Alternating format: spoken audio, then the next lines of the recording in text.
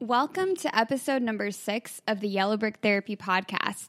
My name is Jenny Helms, your host, and I'm really excited about today's podcast, like most podcasts, but today is extra special. It is an interview that I'm doing with one of my past clients who is a college student who works to do advocacy for mental health, for eating disorders, for social justice.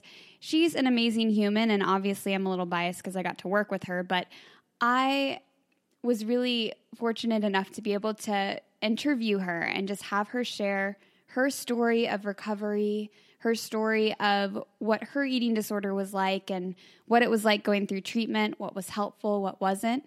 And we did this with the intention that we would provide some more advocacy for eating disorder treatment, that we could reach out to other people who are struggling with eating disorders and give them a message of hope and recovery, and also to help other mental health professionals with just understanding more about the nature of this illness and listening to one story of recovery and kind of gaining some information and knowledge from that. I think every story that we can share, we can learn from. Every person is unique and individual in their recovery story, but this one was a really good one, and I feel so grateful that she is somebody who loves to advocate about this stuff. And I'm not going to tell you her name, even though she's completely okay with that, unless she wants me to throw that in here later. But essentially, this is a college student that had, about a year ago been in a really bad space with her eating disorder and has now been 6 months undiagnosable. So she's still in the early phases of her recovery, and she's very honest and real about that piece.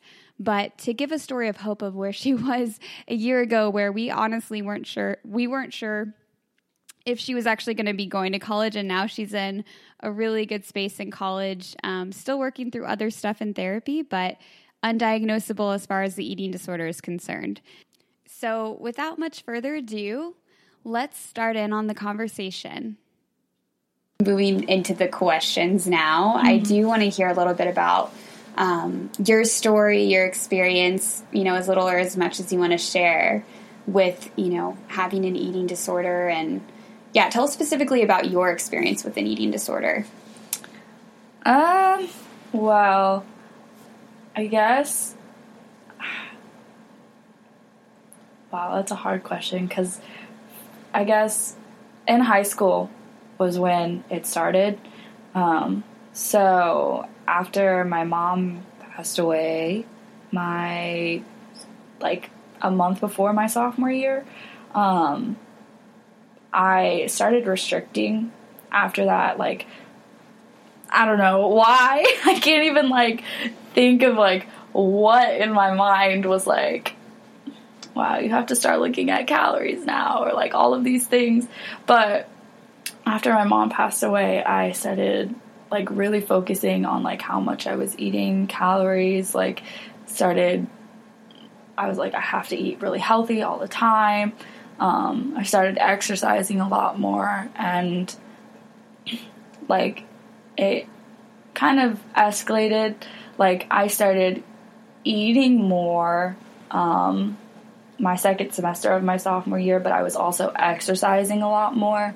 So the exercising got kind of out of hand to the point that I wasn't going to sleep until 3-4 in the morning. If I hadn't exercised yet for at least an hour, I wasn't going to sleep, whether that be really intense HIIT workouts or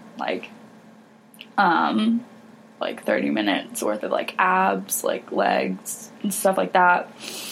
I just wasn't going to sleep until I had exercised for at least an hour. And obviously with the program that I was in high school, which I was in the International Baccalaureate program, was really inconvenient. I hear that's a really easy program. Wow. So easy. With very minimal stress. Wow. No stress at all. So much fun. Yeah. Just good times.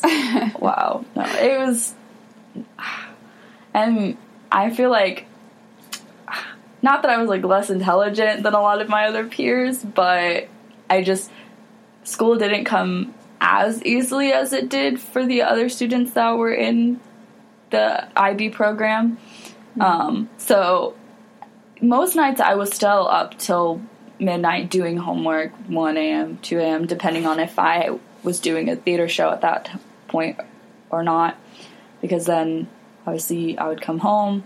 I wouldn't get home until 6 o'clock, sometimes 8 o'clock during tech weeks, maybe 10 o'clock. It depended on kind of what phase we were in for the show.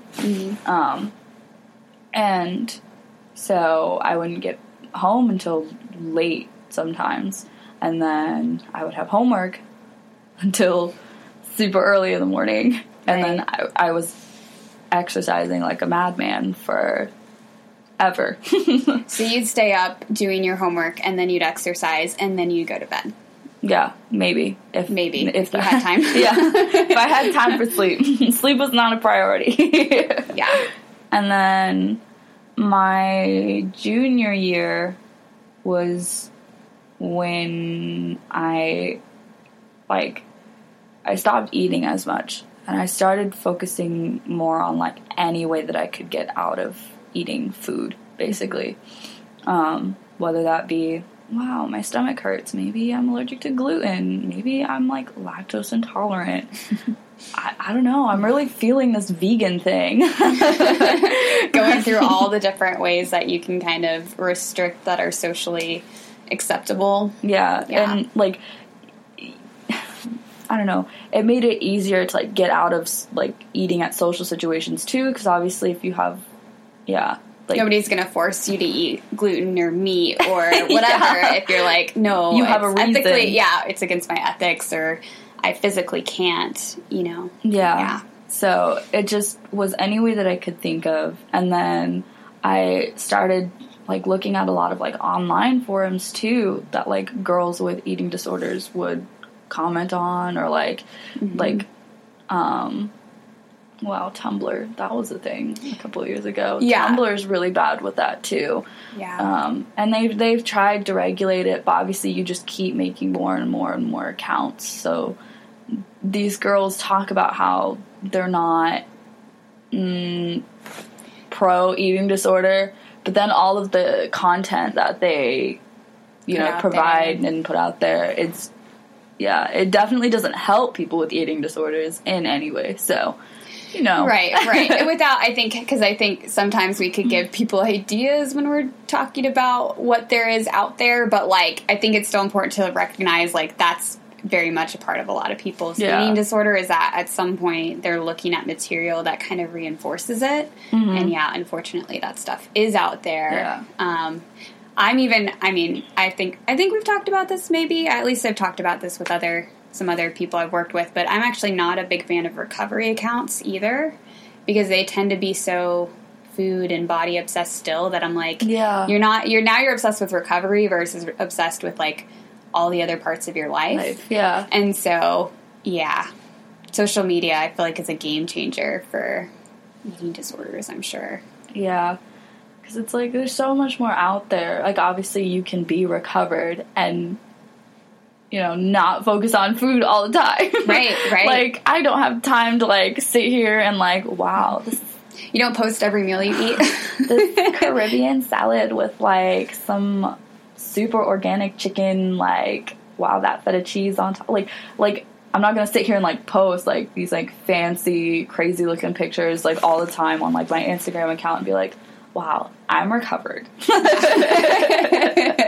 Like, I don't know. There's so much more to life, like, than just eating food, I guess. Which I guess whatever helps you, but I don't know.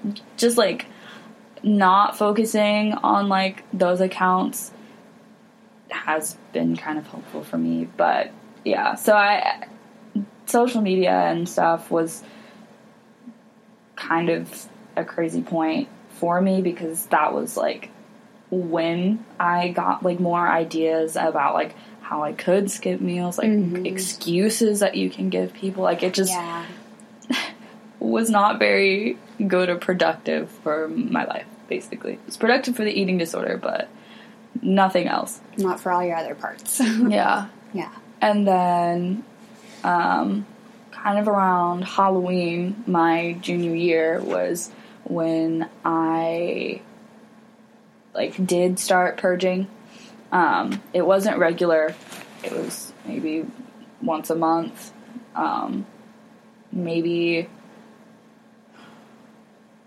like, twice a month, if that, at first, because I was like, wow, this is wrong. Like, something, like, in my body initially was like, you should not be doing this. This isn't right. Yeah. And it's not usually natural for people. Yeah, there was a lot of, like, fear at first, or, like, I'm scared, like, what would my family think if they found out? But, I don't know. After a while, I stopped doing it for, like, a short period of time. And then when I finally got my first job, I worked at a frozen yogurt place. Wow. Let me tell you, I love frozen yogurt. I love sugar. Sugar is the most important meal of the day. Yeah. Like, yeah. It's a meal for me. Right. But yeah, so obviously you want to eat it more, but then if you have an eating disorder, like, all you can think about is, like, I want this, but, like, how do I get rid of this? And obviously when I was working, and then, like, it was towards the end of the school year when I, like, first got this job, so I was, like, I was working a little bit during school, like, the very, very end of my junior year. So I didn't have time to, like, work out and stuff, which in my mind was, like, the go-to. Mm-hmm. For, like, that was kind of your way of, that was your purging behavior, so to speak. Yeah, before purging. Yeah. And then that summer was when the summer before my senior year was when I started purging regularly, pretty much once a day, because it was really easy for me to not eat when I did have a job, because I would go to work all day, and then when I would come home, I would just be like, no, I already ate. I know you don't think frozen yogurt is, like, a meal, but, like, wow, I ate a lot of frozen yogurt today, so I don't really want dinner, kind of thing.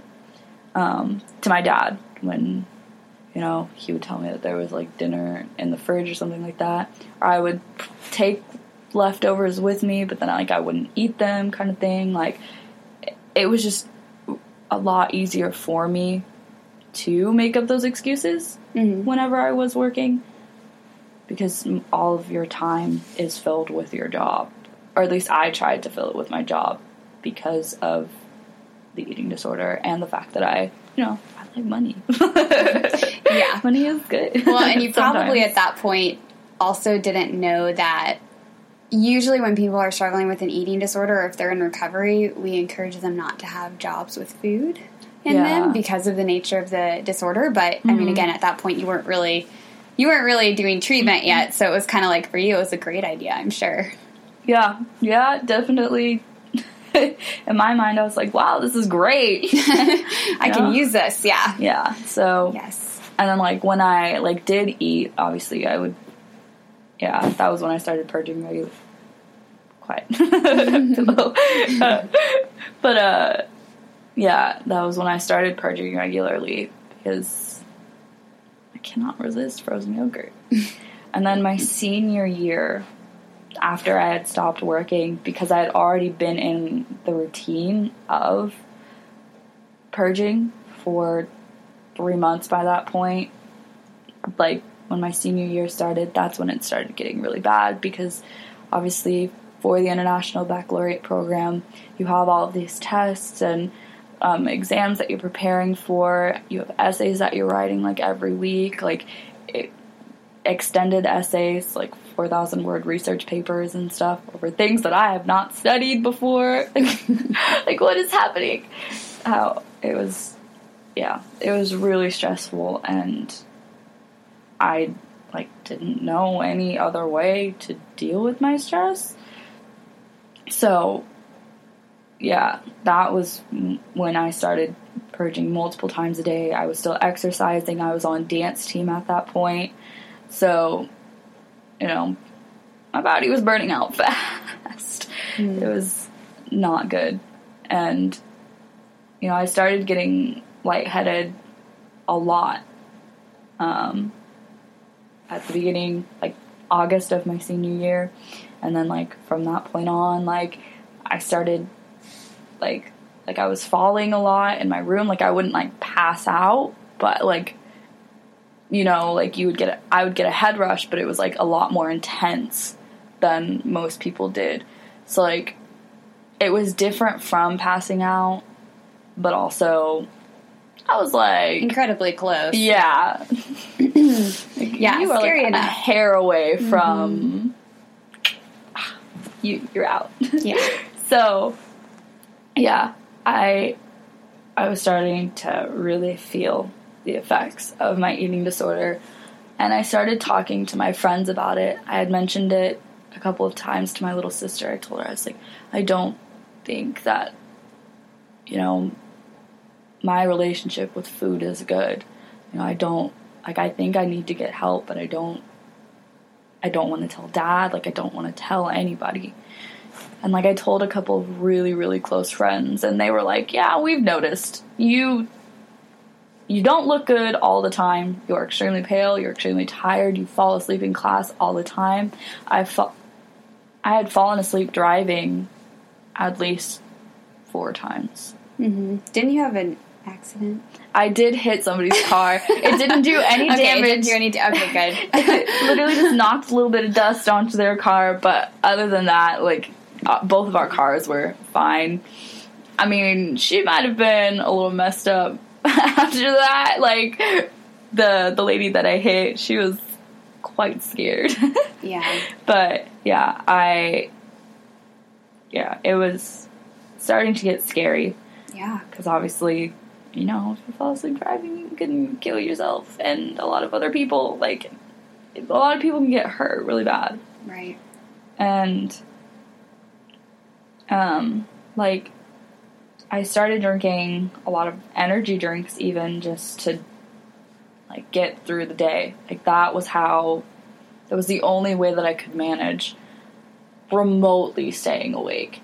But obviously that wasn't good. Like, my heart would race all the time. Like, I would get edema so bad in, like, my legs and my hands. Like, it would hurt so incredibly bad to, like, move, just because I wasn't drinking water. Like, I was purging water at that point too, just because everything was scary. Like, if I was putting it in my body, it was scary. And so, yeah, I had really bad body aches because of that, and obviously my heart hurt all the time. And then just an internal, like, ache and, like, everywhere. Just because I feel like I was so cold all the time. Mm-hmm. And then I passed out once in my house, and my dad knew that something was up at that point, but he didn't know what it was, or he didn't really want to accept what it was. He had an idea that something was going on, because he knew I wasn't eating what I should have been eating, and he knew that, like, just from looking at me, I was way too thin. And then I passed out at practice for dance team, and I just told my coach, I was like, it's probably just fatigue. You know, I'm so tired from staying up late for, like, my homework and everything. But then I messaged my friend later on that night, and she actually also deals with an eating disorder. Hers wasn't to the extreme that mine was at that point, but she was on her way. Like, she, within a couple of months, was actually put into inpatient. But she said, you need to get help. Like, even I'm not passing out all the time and, like, doing this. You need to get help. Mm-hmm. And I was like, okay. So yeah. Well, and I think I'm glad you're talking about this part of your story in particular, because I think that's so common that, like, it's like, it was, to me, when you're telling me your story, it was already scary. Like, mm-hmm. It was scary when you were working out at night and then doing you were doing your homework and then working out and not getting enough sleep, like that was already scary to me. Or a red flag for me as a clinician, right? But most of the people that I see, it's like they have to have like the hugest red flags. Like they have to have like the biggest things happen in their life for them to finally come to terms with it, almost like alcoholism. And I don't think people, especially like, you know, talking about other therapists in the field, like I don't think they always catch it or, you know, recognize that usually it has to get that bad before people seek treatment. And it sucks that it has to get that bad because, yeah, usually treatment outcomes are a lot less likely to be positive. I mean, they can be, and obviously, like, you're a kind of weird exception that you've been doing so well, but, like, you know, usually they're a lot less good, and, you know, yeah. And the secrecy and the denial and the hidden nature of it, you know, where I think a lot of therapy or therapists have people in their office that might be struggling with an eating disorder, or like they know of people in their lives maybe that might be struggling, but they don't really catch it until somebody's like, oh yeah, I passed out at school today because I haven't eaten and I'm drinking all this caffeine and, you know, just the conglomeration of all those behaviors. Yeah. Yeah. I just, you know, I never thought that I was actually sick enough to get help. Like some weird illogical part of my mind told me, you know, unless you're dead, you're not sick enough to get help. Right. That's the biggest myth. Sick enough. Yeah. In quotation marks. Yeah. I just didn't have any self-worth enough to think that I deserved help before that point. Yeah. So I never said anything. And then obviously I was scared about, like, disappointing my family, or, like, if my family would be angry that, you know, this was the only way that I knew how to deal with anything, or if they would be angry that, you know, I didn't tell them before, which obviously, like, they're not really angry, they're scared, and it's coming out as anger. But, like, to me, anger was not something that I wanted to deal with. Yes. That was a no-go. Yeah. There are construction signs all around this, like red flags, orange signs, like, no, you're not allowed. Do not pass. Yeah, no, anger was not allowed. I was not allowed to make people angry. Like, it was one of the rules that I had made up in my mind, which, like, my eating disorder served as, like, a sort of, I guess, punishment, I guess, in a way. Like, if you make people angry, you don't get, you know, nutrients. Like, nutrition is not something you deserve, kind of thing, I guess. Like, you don't deserve to feel good. Yeah. And so, yeah, after I passed out, I talked to my friend. I ended up messaging my coach.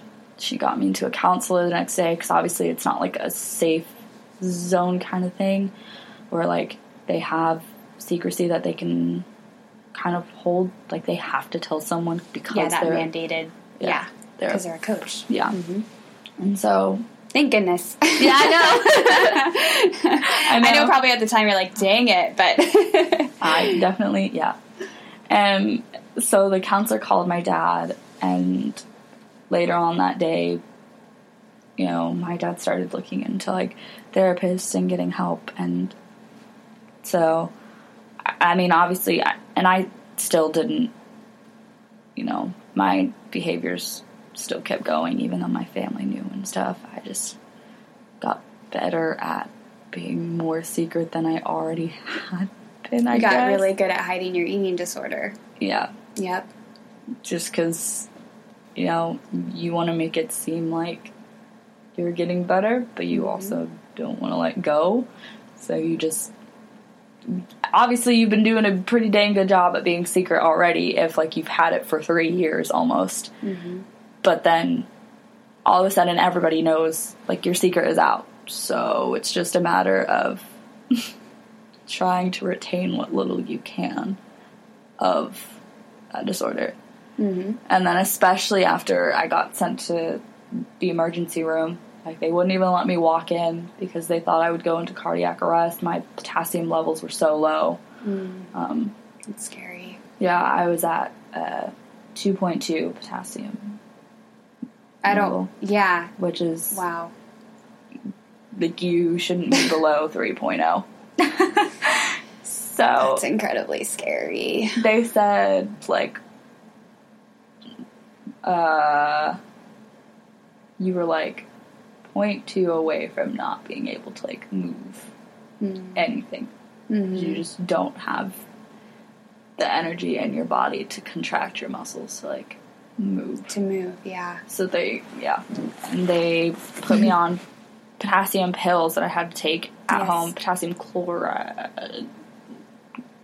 You know, I'm not a doctor, but yeah. Wait, you're not? Potassium pills. Yeah. But, and then they also had me on a saline and potassium drip because which was why I passed out, but I was so severely dehydrated. Yes. Because, you know, even water was scary at that point. Like, yeah, like I said, anything that I was putting into my body was terrifying. I would literally count, like, and I didn't have, like, a water bottle that I carried with me. Like, I literally would just count, like, how many sips of water I got from, like, a water fountain. Like, 10 sips, that's all you get for the day. That's it. Like, they're not, like, big, like... Gulps. Yeah, no. Yeah. Like, yeah. Yes. So, after that, I got into therapy a couple of weeks later. It was, like, a week and a half later. After they had started doing, like, regular, like, so you weren't seeing a and therapist before that? No. Okay, so No. it was after that. Okay. Yeah. After I was put in the emergency room, my dad got really scared. Right. After being initially just, like, he was, like, obviously A little scared. scared, yeah.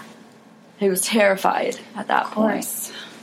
And he jumped on it really fast.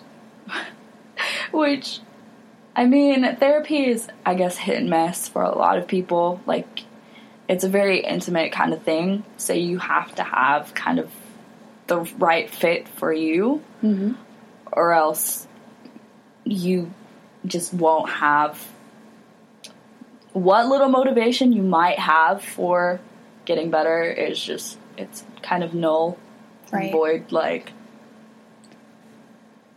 you need that connection, right? Like, that relationship with that person. Like, my previous therapist, she was good, but she just wasn't the right fit for me.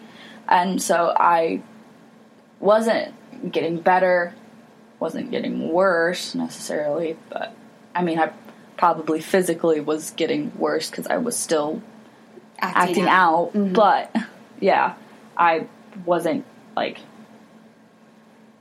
yeah, I was just kind of in the same place I had been. Yeah. And so I think I had been with her for about a month, maybe a month and a half. And my dad was like, this is not working. She's not helping you, is she? And I said, you know, I don't know. Obviously, I still was attached to my eating disorder, so I kind of was okay with her not working this for is me. working for me. Yeah, like, I don't know what you're talking about, but I'm feeling working good. for the eating disorder, yeah. Yep. And so my dad finally was like, no, you are not getting better. You, absolutely not. This is not going to work. And so we ended up switching, and he started looking at therapists outside of our insurance. So obviously, after my mom passed away, it was just my dad that was caring for everybody. So finances were, always have been, but now were something that we paid attention to even more closely. So going somewhere outside of insurance was really scary because, wow, where are we going to pull this money from? We don't have that. Yeah, I mean, kind of having little, like, blurbs in here, but, like, I think that's the other piece that can be such a hard part of recovery for people is that often there are so many expenses to recovery, and like, how do we make that affordable? How do we make more insurance companies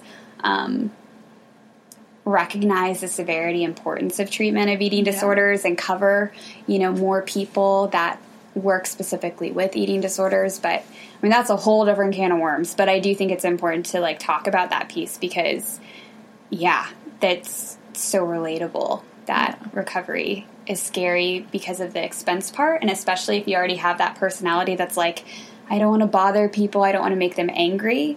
I definitely see I don't want my parents to spend, or I don't want, my husband and I to spend this money and cause a potential financial burden. And I'm putting that in quotation marks because I think all of that money's so worth it. But I think at the time it's so scary for a person who doesn't like disappointing people or causing stress or any of that.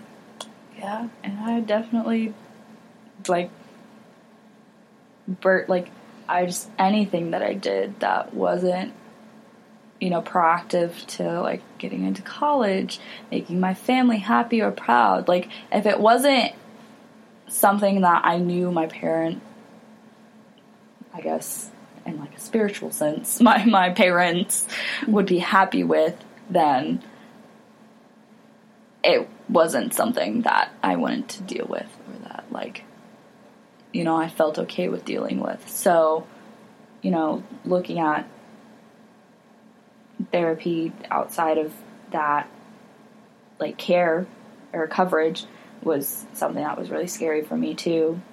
And then even like looking later on down the line, like when I was in therapy, doing therapy 2 times a week was, that was kind of a budget buster. And even potentially looking at inpatient care is really scary. Yes. Because, my family is already really struggling to afford college, because I am in college now. I now know what my dad was talking about. There was no way it would have been possible for me to have gone inpatient and then us afford college. Like, it just wouldn't have been feasible in any way, shape, or form. Even if I would have, gone to college here in the city, like, we didn't have the funds. Yeah. It just wasn't. Yeah. And so that was a really, really scary point, I guess, for me, in my mind, like, thinking about all of the money and all of the stress my dad had to go through for me to afford therapy did not help, like, with getting better. Mm-hmm.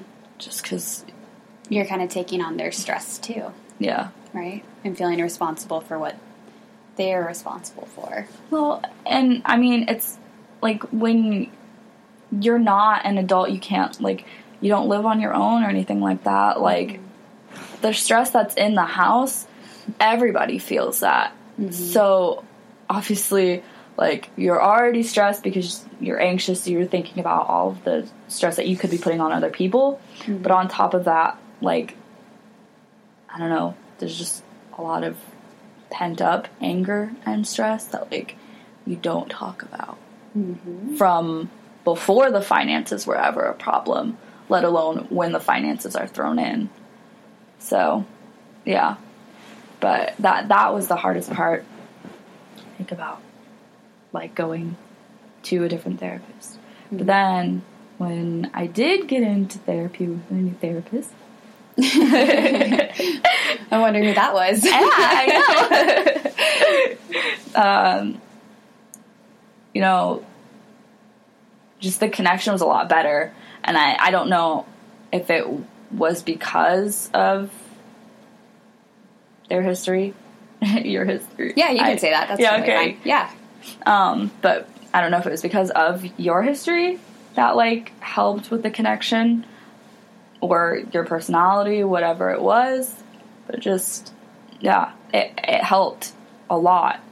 And I don't know, I think it came from a place of, I understand where you're at in your life.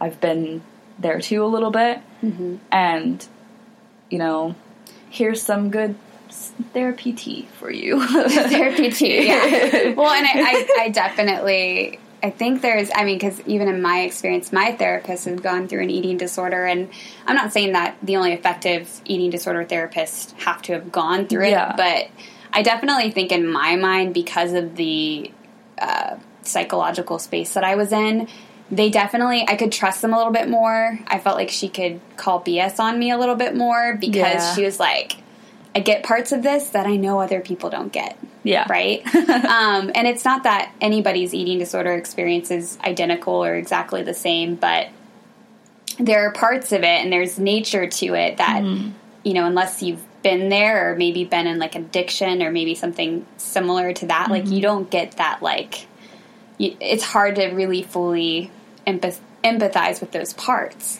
Or even catch them. Yeah.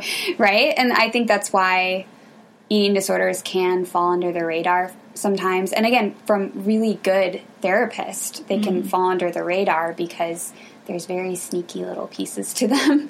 I was very sneaky myself. And my therapist was good at calling me out, and thankfully for that, because I think if it was somebody who maybe didn't know the nature as well, like, I could have gotten away with things for a lot longer, and I wouldn't have recovered as soon as I did.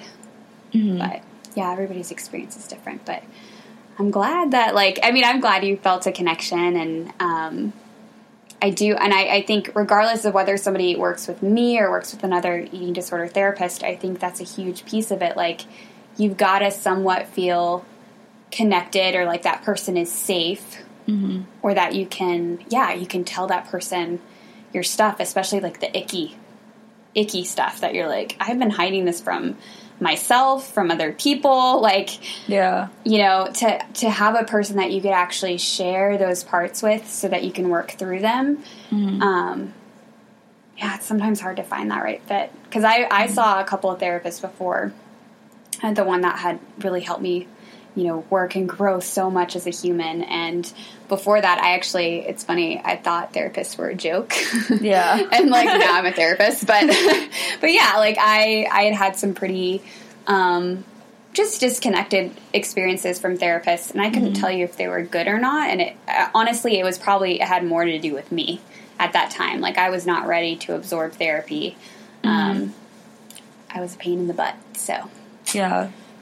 Which is also a good point. Like, I, you know, obviously at that point, I was so terrified that I wasn't going to college, I wasn't going to school, I wasn't going to get away from a lot of the stressors, which, like, isn't a, like, good way to deal with stress. Like, you should deal with them up front and, like, not run away from them. But, I mean, I think it comes to a certain point when you feel like you've exhausted all of your options, that, like, sometimes you do need that extra space. Like, a family system might not, you know, work that well, that close together, like, in the same space. Yes. Which, like, I love my family dearly, but wow, they drive me crazy. Well, and I mean, isn't that so true of most, if not all, family systems? Like, you know, I had a professor that would make the comment, like, everybody around Christmas time and Thanksgiving time, which is kind of relevant right now, we all shrink a few inches when we go home and visit our family, even if we're in our 60s, because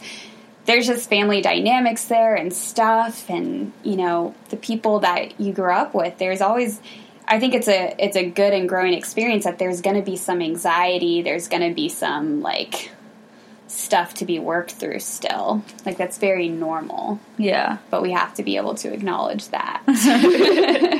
Right? Which, I mean, we eventually worked on in therapy that, you know, you have to deal with this stuff at some point, or at least, you know, grieve what people can't be for you, what you hope for them to be. Yes. And so that was later on in therapy, but I was ready to get into therapy and, like, get help because, you know, at that point I wanted to run away from everything. And so not having that option anymore, not being able to control, you know, where I'm going in my life and feeling like everything is being controlled for me, that was not okay. And so that scared me into therapy. And then it was the work after that was like, well, you know, you're kind of being a little bit crazy. But, yeah, so. And how do we get some of that control back in a healthy way, right? Yeah. Not the control of the eating disorder, that illusion of control, but like you really making decisions from your healthy parts. And yeah, because a lot of people are kind of forced into therapy typically. Yeah. I mean, and there wasn't really a lot of force. I literally was like, you're ready to go. I can't get into somebody that, you know. No, I think that's so good, though. It's so good. But I remember, you know, with your family system and just, like, the fear there. And originally when you first came in, that thought that you weren't going to college. I remember that being, like, a big theme of, like, is she going to college? Because right now we're planning on her not going to college. And it was just, And it wasn't even, like, just not going to college. It was not going to college at that time where I wanted to go. Yeah. Because I was so focused on controlling my life, I felt like everything was going to fall apart if I didn't go where I wanted to go or where I thought was best for me. You know, I didn't think I would be able to amount to anything in my life if I didn't go exactly where I wanted to go. And so that was a really big factor, too, because initially it was like, well, she might go to college, but she'll have to stay at home and go to this college, or, you know, she won't go to college at all. Mm-hmm. Like, that's the stipulation. You will go where I tell you to go, or else you're not getting any help whatsoever, which is also scary because, you know, I had never been financially independent before. So, you know, having that kind of thrown in my face, I, you know, didn't know what to do. Mm-hmm. So, yeah, I was like, okay, when's the next session? Yes.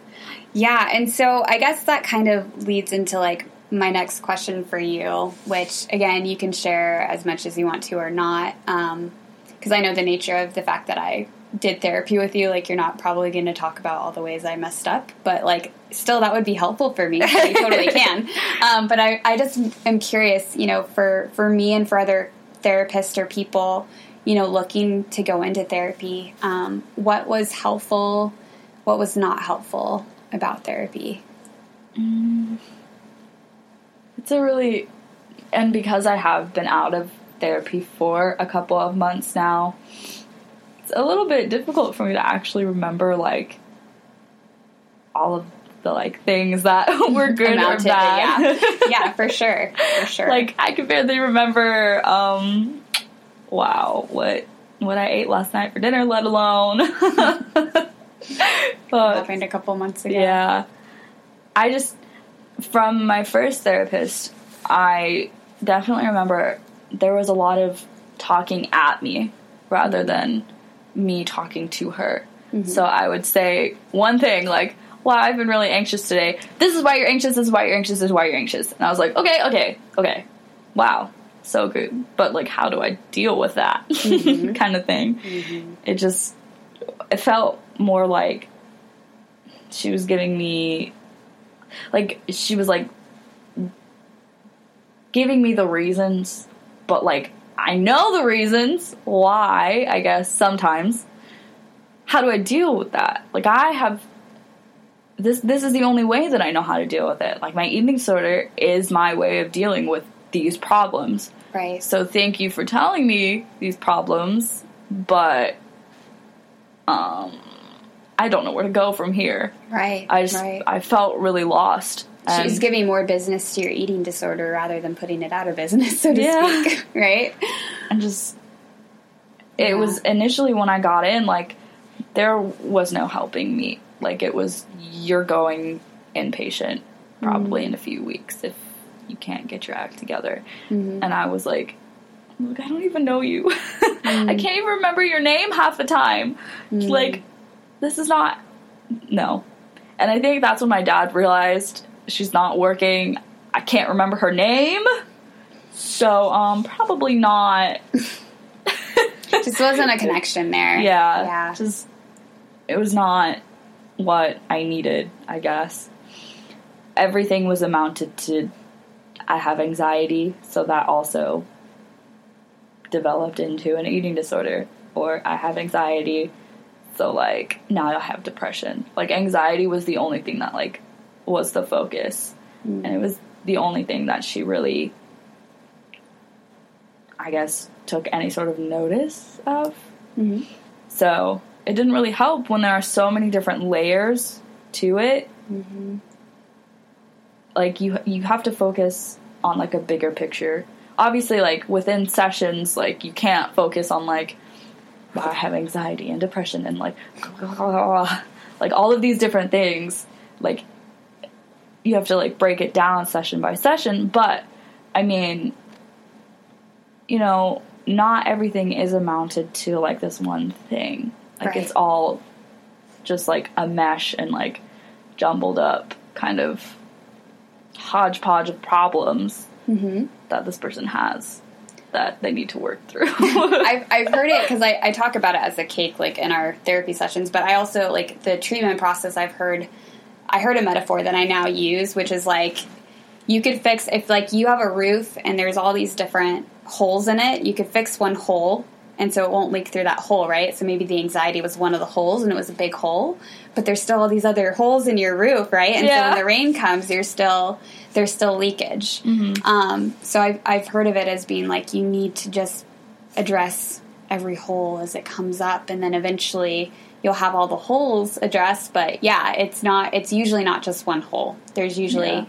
a bunch of different factors that have to be treated. And so, you could fix one hole and be like, all right, I did this. And the rain comes and you're like, dang it. There's still some other holes we need to work on. So and it's like, and for me also a big thing was, like, dealing with that, like, perfectionist side and, like, learning through therapy that, you know, that you still have these problems. Like, they were still holes in this metaphorical roof. Yes.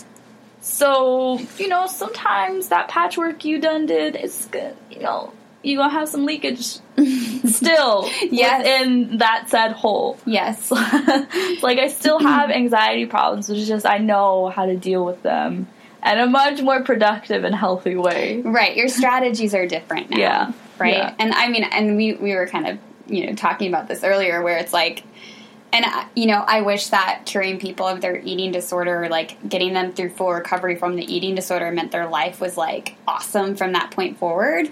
But the truth of the matter is, while it's way better because you're not having the eating disorder, you're still going to have those relational problems and the anxiety issues that are unresolved still, right? It doesn't necessarily mean all your other stuff is resolved and that, you're going to have layers to go through. But that goes for every person. Like, we never arrive, so to speak. And that's okay. But if we can get you to a higher quality of life where you're, like, living your life and actually, you know, again, you know, living from a place of creativity and productivity and, like, your best self versus, like, being obsessed about food all the time or your anxiety all the time. Like, that's great, right? That's progress. That was, like, one of, I think, the most, like, helpful parts was because I am such an extreme perfectionist, like, you're gonna perfect recovery, right? Right? But, like, thinking that, you know, I'm going to go through therapy and then everything is going to be perfect from then on. I'm going to know how to deal with all problems that I will ever have in the future. Wow, nothing is going to stop me, nothing is going to, you know, shock me anymore. I've already had an eating disorder. No. Like, life still happens, huh? Learning that, you know, learning that life is messy and that that's okay was, I think, the biggest, you know, thing that helped me. That and anger. Talking about anger. Because obviously, you know, like I said earlier, anger is something that wasn't allowed. Like, it was a rule that I had made up in my mind. So that also meant talking about anger. Like, I couldn't talk about any anger that I even had, let alone accept the anger that other people had. Yes. Like, it just, there was something in my brain that said no. So talking about, like, anger and kind of removing the stigma around how anger is, like, obviously it's not a good emotion that you want to feel. Like, it doesn't feel good to be angry unless you're talking in, like, a, I don't know, what is the word? Can't even think of the word right now. Wow. Interesting. But, like, it doesn't, like, yeah, it's not a good emotion to, like, feel or receive. So, I just, yeah.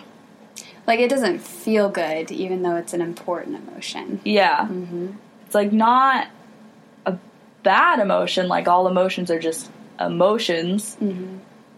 Society has just placed, like, these kind of connotations Yes. around, like, these certain emotions. Like, they're not bad.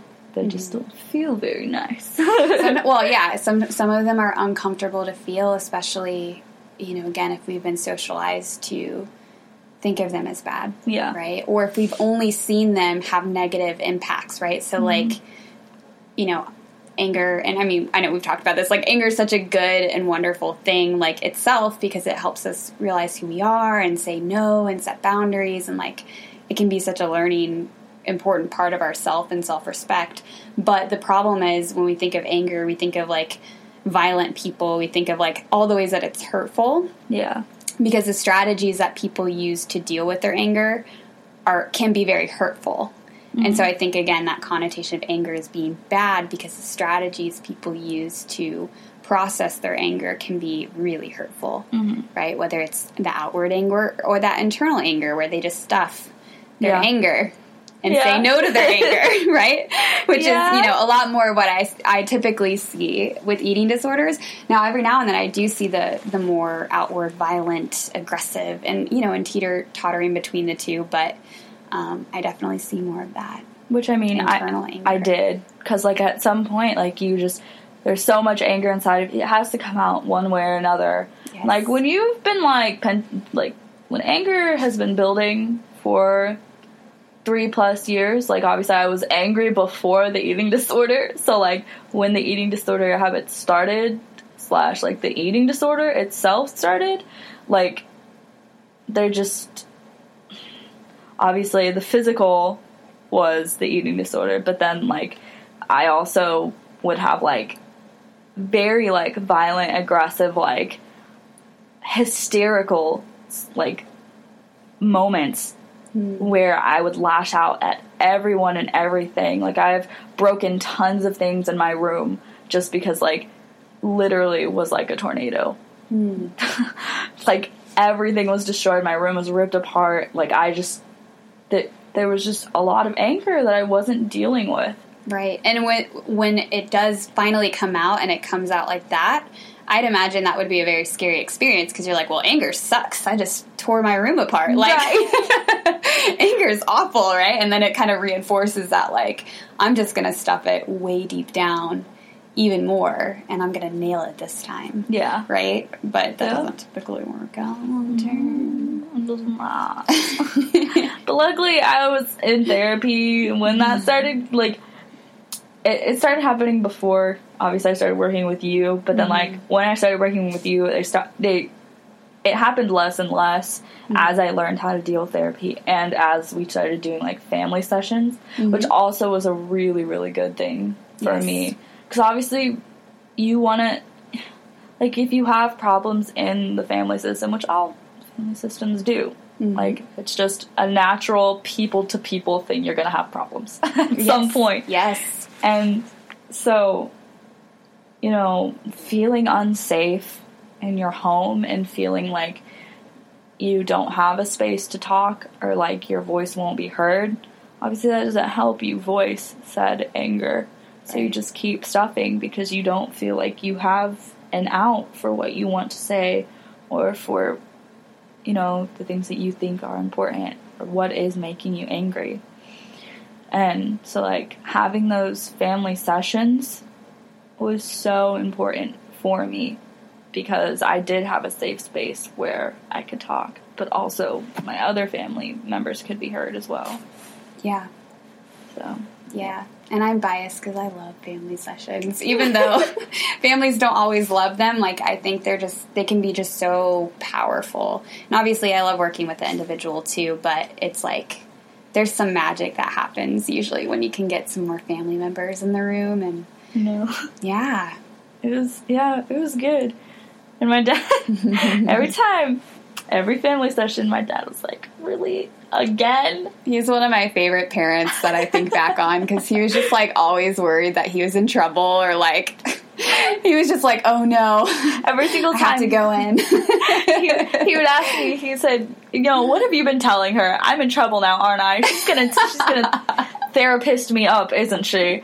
Like, he was so resistant, but he's definitely, and then he'd come in and like, it was just, I felt like it was always just such a good, at least for me, it was a good experience. But it was just so funny how he'd come in and be like, am I in trouble? Or like, all right, we're not talking about me, we're talking about her. Like, he'd crack me up, but such a good heart. So anyway, I just always enjoyed that. But yeah. So I think I'm going to kind of wrap it up and asking you one last question about, are there any resources or books? I don't know if you actually read any books or had any resources that like were helpful for you. But looking back, did you read anything or watch a movie or TED Talk or anything that was like helpful for your recovery? I mean, when I was still acting out, I just, in my mind, I was like, this is BS. Like, I don't care about this. When I would watch, like, a TED Talk about it, like, wow, it's great you're in recovery, but, like, here I am still in it, doing my stuff, like, in the trenches. I just, it would make me angry a little bit, like, with myself, I guess, that, like, I wasn't better and that my family, was still dealing with this. My friends were still dealing with this, like, with me and my stuff. So, like, when I was going through, like, when I still wasn't in recovery, then, like, it was hard for me to sit down and, like, swallow what these people were saying. Because I wasn't in recovery yet, and most of it is coming from people who are, I guess, considered fully recovered, I think there was a TED Talk that we watched in group therapy that was a little bit helpful. But at that point, I had, stopped acting out, which was a little bit of a was a huge game changer, obviously, for everything. But it was a game changer as well, as far as, like, my outlook on other people and what they had to say on, like, their experiences with eating disorders, which I think is important as well, because, like, everybody's experience with an eating disorder is different. So sometimes it's a little annoying, I guess, in my mind. Yeah. Because a lot of people just, oh, you have anorexia? Okay, so did this person, watch this person. Yeah. Because you can relate. Yeah. I mean, yeah. Every process, every therapy is going to need to be tailored to that person. Yeah. Absolutely. But yeah, it's not a cookie cutter recovery process. I think if it were, we'd see better rates of recovery. Right? Yeah. Like, I think it'd be easier. I think there'd be more people in our field. Like, that's such a good point. Such a good point. Do you remember what it was about, the TED Talk? Because I'm like, I've shown a few different TED Talks. I'm like, which one? There's like that one about beauty sickness. That one. That one? Okay. Yeah.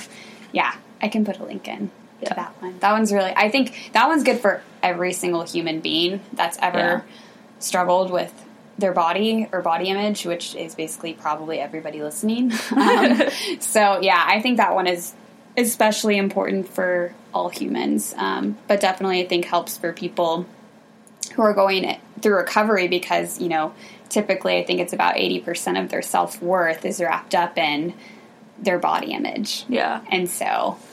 Which I think is why it helped at that point, because I had stopped acting out, so I was just working on the existing body image issues that, like, I had before the disorder, during the disorder, and obviously, like... And through recovery, that's, like, the last thing. I mean, even, I would say that some people... Like, so even, like, I would consider myself fully recovered, and it's been over 10 years since I was diagnosable, but, like, that doesn't mean I love my body 100% of the time, every single day, and never, ever struggle with body image, right? I think there's some normalcy to that, but...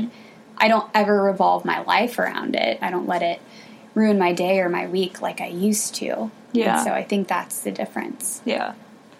So, well, cool. Thank you so much for sharing your story. Like, I know it takes a lot of courage, and I think it's helpful for people to just, you know, whether they're, you know, in recovery, right? But, like, also the audience of therapists to hear a story and, like, how it's progressed and hear, like, the realness of, like, your recovery journey. Like, I think that's, I don't know, it just takes so much courage. So I think it's fun. Yeah, it is. I mean, it is if you're in a space where you're ready to talk about it, right? Like, I feel like I'm, in a way, always kind of ready to talk about it.